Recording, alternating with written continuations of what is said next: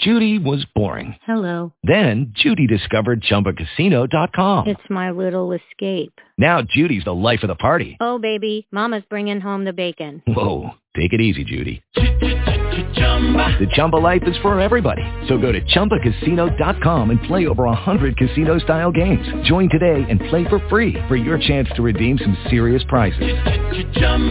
ChumbaCasino.com. No purchase necessary. Void where prohibited by law. 18 plus terms and conditions apply. See website for details. Blog Talk Radio.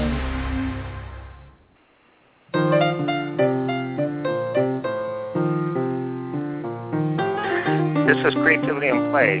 I'm Steve Dahlberg. And I'm Mary Alice Long. You can find us online and be notified of future shows at creativityandplay.com. Follow us on Facebook and Twitter at Creativity Play, and download archived editions on iTunes. Our guest today on Creativity and Play is Lois Holzman, director and co-founder of the Eastside Institute, which is a New York City-based international research and training center for new approaches to human development and community. Lois is also the convener of Performing the World Conference, and she's the author of numerous books, including Performing Psychology, Schools for Growth, and the forthcoming book, The Overweight Brain, How Our Obsession with Knowing Keeps Us from Getting Smart Enough to Make a Better World. Lois Holzman, welcome to Creativity and Play. Thank you, Steve. It's a privilege to be on your show. I think it's fantastic, really serves a good purpose, and I hope that your listener audience grows and grows and grows, because it's really critical that people hear such wonderful alternative people, practitioners and theorists. So thank you. Well, it's great to have you on, because we've had some of your colleagues on previously to talk about both the All-Stars Project and also the Performing the World event that both Mary Alice and I had the privilege of being part of about a year ago at this time. And while we're talking about that, we should let people know that the next one is about a year from now in 2014 in New York City again. And perhaps you can just I was going to ask you about your book first, but we're talking about Performing the World, so let's hit that first and tell us about that. And I think you're right now seeking proposals from people that might want to be part of it next year.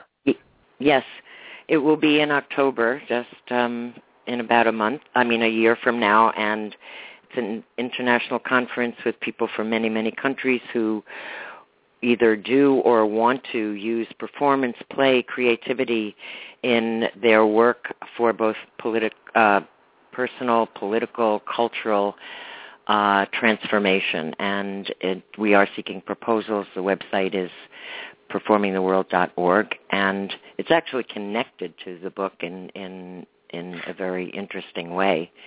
I was going to say, I suspect we'll come back into the themes of Performing the World as we speak about your book. Your book is offering perhaps a provocative proposition that knowing might be keeping us from getting smarter, making the world a better place. And you say this, as I would venture to guess, somebody who knows a lot. You've got a PhD from Columbia. You've written lots of academic books and articles. You've been at Brown University and Rockefeller University, and again, I would say you probably know a great deal, but you're telling us that perhaps that's a problem and getting in the way. So can you elaborate on what you mean by that and why you called the book what you have? I would be happy to. I had a good education. The thing is that we all know that technology has profoundly changed the kind of brain work that people need to do. Anything you want to know, you can Google. You can actually find out anything. And there are wonderful educators from Sugatra Mitra to Ken Robinson who speaks about this, although he doesn't actually do a whole lot, but many, many hundreds of people who are realizing and practicing self-organizing learning. The Khan Academy is another one. There are other ways to learn things besides the traditional cognitively biased way of acquisitional learning. So we really should be free from having to know. but we're not. Schools and other institutions keep us locked into an acquisitional knowledge building and skill building way of being. And that's not just for schools and for intellectual stuff and practical skills, but it's also emotionally and relationally. We think we're supposed to know who to marry, who is this a good person for us. But life is not knowable, and more it's become clear in the political arena globally. We really don't know what we're doing. We don't know how to stop wars. We don't know how to stop violence. We don't know how to educate all children. We don't know how to eliminate poverty. And we should accept that we don't know, and we should learn from children because they learn, they develop, they become socialized without having to know anything. They don't know, and they don't know that they don't know. So I'm a proponent of, and in the book I talk about how I went from a knowledge creator. I wanted to be a knowledge creator like all those people. That's why you get a PhD, right? And I've transformed into a growth creator. I'm interested in, I believe we can make a better world if we practice non-knowing growing. What I mean by that is that we grow when we're babies and toddlers until we get to school. We grow and we learn through taking risks and being supported to do things before we know how to do them, to play at this game or that game, to wave bye-bye when we have no idea what that means, to have these conversations with our family where we babble and say these sounds and they pretend they know what we're saying and they say stuff to us and they pretend we know what they mean. And gradually, through that playing, pretending, performing, we become what we aren't yet. That's what I mean by non-knowing growing. And we also need, and I'm sorry. I was just going to say you also described that as then performing, correct? Yes, performing. And you know, there's different really fantastic, brilliant thinkers who've said things like this, and our institute and development community of projects that focus on non-knowing growing really have picked up on them. One of them, as you know from knowing me, is Lev Vygotsky, the Soviet psychologist who lived in the 1920s and 30s and who really, you know, focused on children's play is not just how they learn the rules of social life, but it's also where they develop because they are a head taller, is the phrase he used. They perform a head taller than they are. They stretch. They do things that they don't know how to do yet, and that's how they become the things and the way that they are when they're 7 or 8 or 9. And if we just keep knowing, we are getting dumber because we stop doing the very, very things, performing, playing, pretending, being creative with other people. Those things are how we get smarter. So that's the premise of the book.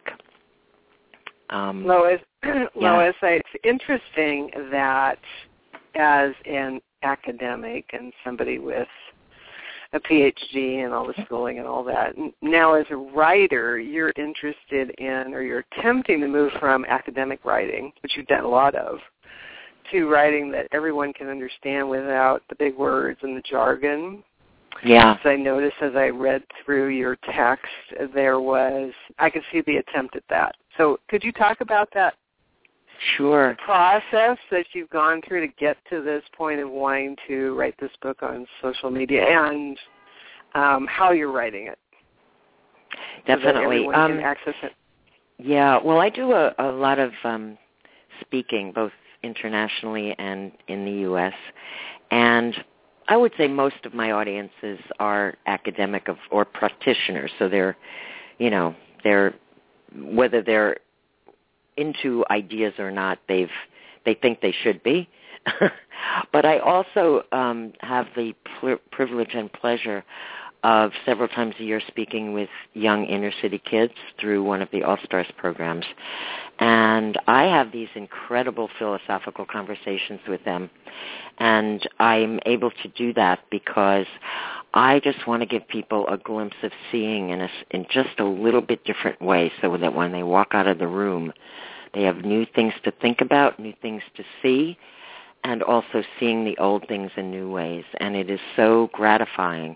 And I've had to learn to speak without the highfalutin academic language, although I do teach them some of those words in the process of teaching them to think about things in a new way.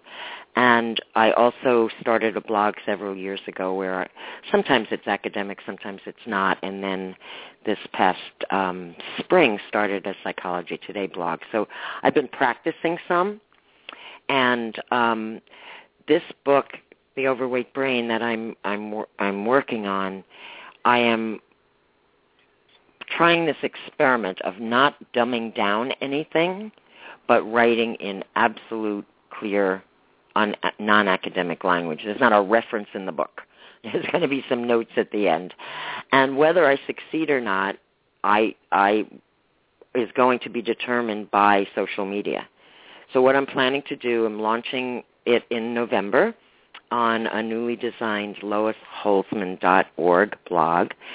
And every month or so there'll be a chapter. And I'm going to ask people, invite people to comment on that chapter. Would you, on different parts of it, but in particular, who would you give this to, if anybody? Would you give this to students? Would you give this to your mother? Would you share this, have a conversation with a colleague at work, and then come back and tell us what happened? I do that in my online trainings that the Institute does with people around the world, where I always ask them to take it out, spread the word, not as a proselytizer, but as someone who is working to find out, does this work? What do people think of it? Creating a community of people who are bringing out new ideas. There is a conceptual revolution going on. We're part of it. We think ordinary people should be part of it every single day of their lives. So that's why I'm doing it. I'm doing it to get feedback on, am I succeeding? Am I a total failure at writing in popular language, or does this work? And if it does work, what works well and what doesn't, so I can get better at it. Great. Well, I'm also a person who is playing with play, and I noticed too you write about expanding, or you not only write about, you do play and perform and help others to do the same. So I wonder too if you can expand on what it means to play and perform in becoming, and how that interfaces with your book. Yeah. Well, I'd like to call it a psychology of becoming. So the psychology that we've inherited in this second decade of the 21st century, I think you'd agree with me, whether you are a psychologist, studied it or not, but it's a psychology of prediction, always trying to predict who's going to be aggressive, who's going to be this, who's going to be that, of diagnosis, that's for sure. Everything is diagnosed. Of treatment, must be a problem, we must find a treatment for it. Very medical model. And I would say a lot of hype. If you read the popular press in particular, you read the New York Times or Psychology Today or any of these, they're always hyping the latest discovery that, the brain is social or whatever they're saying right now. And I know people don't need that, and I don't think people want it. I think they want a psychology of possibility, not prediction, of development, not diagnosis, of transformation, not treatment, of hope, not hype. And where performance and play comes in is in those words. possibility, development, and transformation and hope. Because play is imaginative, it's active, it's ensemble. Many kinds of play are with other people, and it's creating the group that you're playing with. Every single study there is of play outside of school and after school and informal learning shows that builds self-esteem, builds cooperation, creativity. It's a very fascinating way of being together, very much more relational than the kind of thing that we do that's called work, whether it's schoolwork or work. And this separation between work and play is indeed unfortunate over the centuries, because work can be playful. Playful is doing what you don't know how to do. It's pretending to be what you're not. Oftentimes people go into apprenticeships or jobs of one sort or another, and they are paralyzed, humiliated, stuck, because they don't know what they're supposed to be. If you get a good environment, a good organization, a good classroom, a good whatever, you are supported by others to do what you don't know how to do, and that's how you learn to do it. So play is much more than learning the social roles and adapting to society. It's literally creating culture. You are an active participant in creating culture, which includes your own development. That's what I mean by play. Thank you.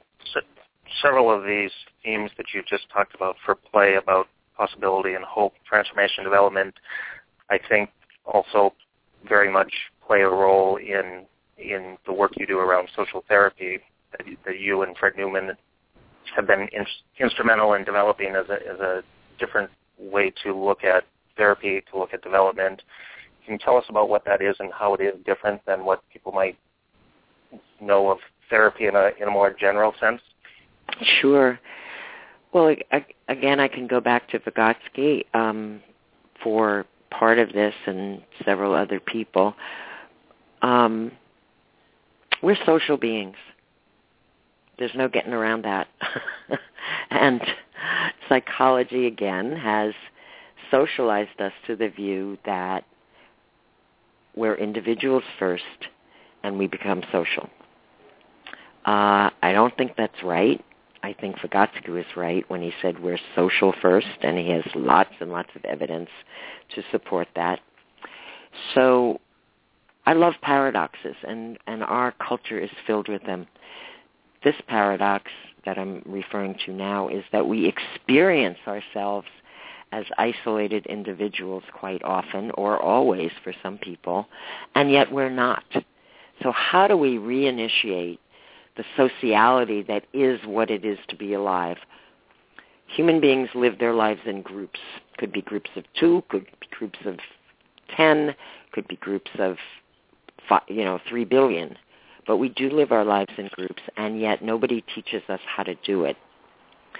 Along with that, we're socialized to the belief that emotions are inside us, and sometimes we let them out and sometimes we don't, and that therapy is basically to help you with your problem by getting rid of it or helping you cope with it.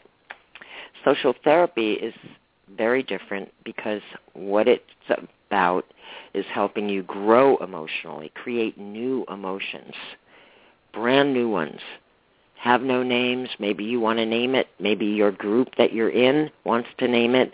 It's a group therapy that focuses on how are we going to create this group in a way that is going to help all of us grow emotionally. So it's non-diagnostic. It's non-individually oriented, meaning it's not like it's a group where everybody gets the same amount of time to talk. It puts a lot of responsibility on the people in the group to create their group to be helpful to everybody. Sounds abstract. It is incredibly down-to-earth, concrete. And what happens in this activity of creating the group when nobody knows how to do it, so it's play, because you're being supported to do something you don't know how to do, and that's how you learn to do it. What happens there is that the language and thinking that we have, like it's all inside me, nobody likes me, I'm alone, all those things get challenged as the group members actually create a new way of talking together that's more social. That's more social in locating their emotions as activity that is in the world and not just in their bodies. Well, I think that going back to performing the world, I think that's a great example of what you just talked about in that environment, having been there. And part of it, I could see everything, all that you were talking about there, Lois, because we developed in that space over those few days together with all the people from all over the world as a social group, and we learned to be together, and we tried new things, and we took risks, and we went in there with not knowing, and we played together, and we performed. So, and I think, too, because I am a Jungian-based psychotherapist myself with a PhD in psychology, I totally get that, what you're saying about how we're taught as a culture to be individuals first and social and beings, and that maybe that's secondary to our individual or individuation or becoming our individual, who we are. And I loved at Performing the World how that all came together. So could you use that? Yeah, thank you. Thank you, Mary Alice. It's very gratifying. And I agree with this, my experience as well. You see, I don't know if everybody, like you think that what you're doing is coming into an environment, and then that environment determines what you can do in it. Like, if there's no water in the swimming pool, then you can't swim. If there is water in it, you can. You walk into a classroom and it's rows and rows and rows, and the chairs are stuck to the floor.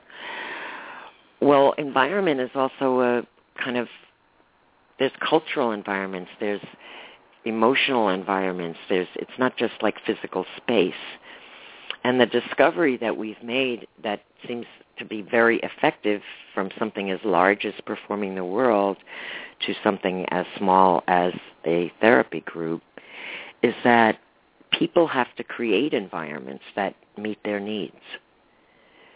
People have the capacity to, we always do, create environments. We're not just stuck with the ones we're in. So that's what we set it up for Performing the World. What are the props you need to create a supportive, playful environment? And then you just give people the assignment, create the environment. Create it. We forget that we do create them. You get this, you have a family, and it's a dysfunctional family, and they're always fighting with each other, and they have no recognition that didn't fall from the sky. It wasn't preordained. They created the dysfunction, and that's painful, but you know what? If you recognize you created the dysfunction, there's hope that you can transform that and create function. This capacity that we have, and the fact that we create environments is something that people really need to kind of embrace, because it's hopeful. You've got a related but different kind of program coming up at the end of this month in New York City called Discover Development NYC, and it's going to take a small group of people to look at examples of performance both in personal development and community development. And it sounds like a very cool experience for 3 days that you're going to play host and guide for this lucky group of people. Can you say a little more about what it is they're actually going to see and experience and participate in this program called, again, Discover Development NYC? Yeah, I'm very excited about it. This is our second one, and the idea is twofold. One is to have a completely different experience of New York City. I love New York City.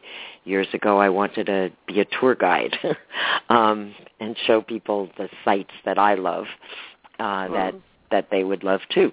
So I'm getting to do it because what we're doing is having 3 days together, people who don't know each other coming and kind of bringing alive the buzzwords of collaboration, creativity, innovation, and happiness. By walking around the city, by taking the subway, by going to different parts of New York, that focus on developmental learning and performance activism, that show people some of the projects that I work with. In October, it's next weekend actually, the one for this fall, we'll be going to an All-Stars Talent Show Network talent show workshop in Brooklyn to see hundreds and hundreds of young people engaged in improvisation exercises. They've never ever done them before with one of the most popular improv troupes in New York City. We're going to perform as a philosopher. We're going to sit with me, and we're going to perform as philosophical experts, not on the big questions like what is the meaning of life, but on day-to-day questions and looking at language and thought and how they are related to us in positive ways and not positive ways. We're going to have our own improv session. We're going to have dinner in a Greenwich Village bistro. We're going to see an off-Broadway show. We're going to have a conversation with Christine LaServa, the chief trainer and head of the social therapy group, and 3 or 4 of her clients for them to talk about their emotional development. We're going to walk across the Brooklyn Bridge. We're going to sit in a rooftop cafe. So it's New York City as a hub of culture, and it's the experience of being with people who create culture and creating culture as the group of people who are doing this. So it's like culture, culture, culture, but 3 different ways. Sounds like what a classroom or a school should be like. Yes, it does. And I wish it was. And we're doing another one in May. We do these twice a year now, and it's like a dream come true for me as a showing New York to people, which I've done for years and years and years when visitors from other cities or other countries come. But it's combining that with my passion for non-knowing growing and for performance and for play. And Lois, in our last little bit of our interview time, could you open up the field a bit and talk to our listeners with some words of playful wisdom about how to create more playful, performative life, so we don't have to,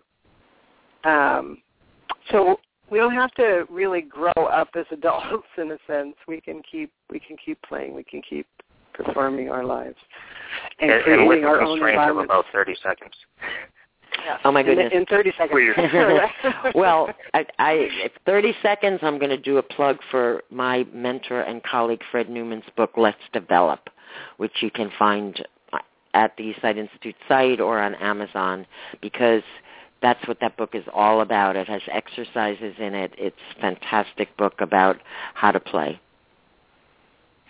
Great. Well, thank you. And we should let our listeners know that they can find more about you at LoisHolzman.org and EastSideInstitute.org.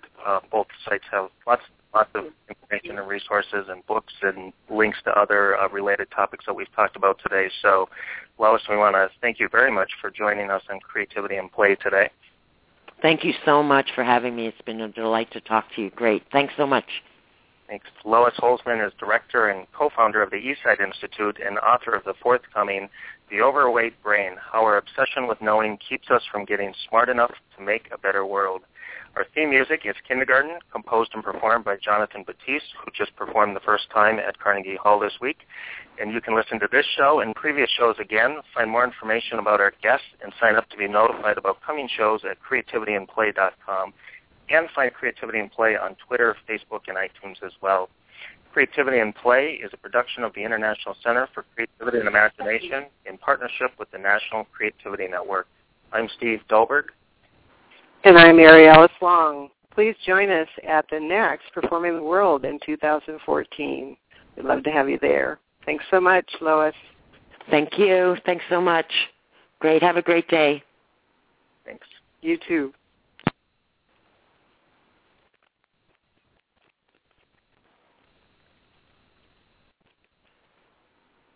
With the Lucky Land Slots, you can get lucky just about anywhere. This is your captain speaking. We've got clear runway and the weather's fine, but we're just going to circle up here a while and get lucky. No, nothing like that. It's just these cash prizes add up quick. So I suggest you sit back, keep your tray table upright, and start getting lucky. Play for free at LuckyLandSlots.com. Are you feeling lucky? No purchase necessary. Void where prohibited by law. 18+ terms and conditions apply. See website for details.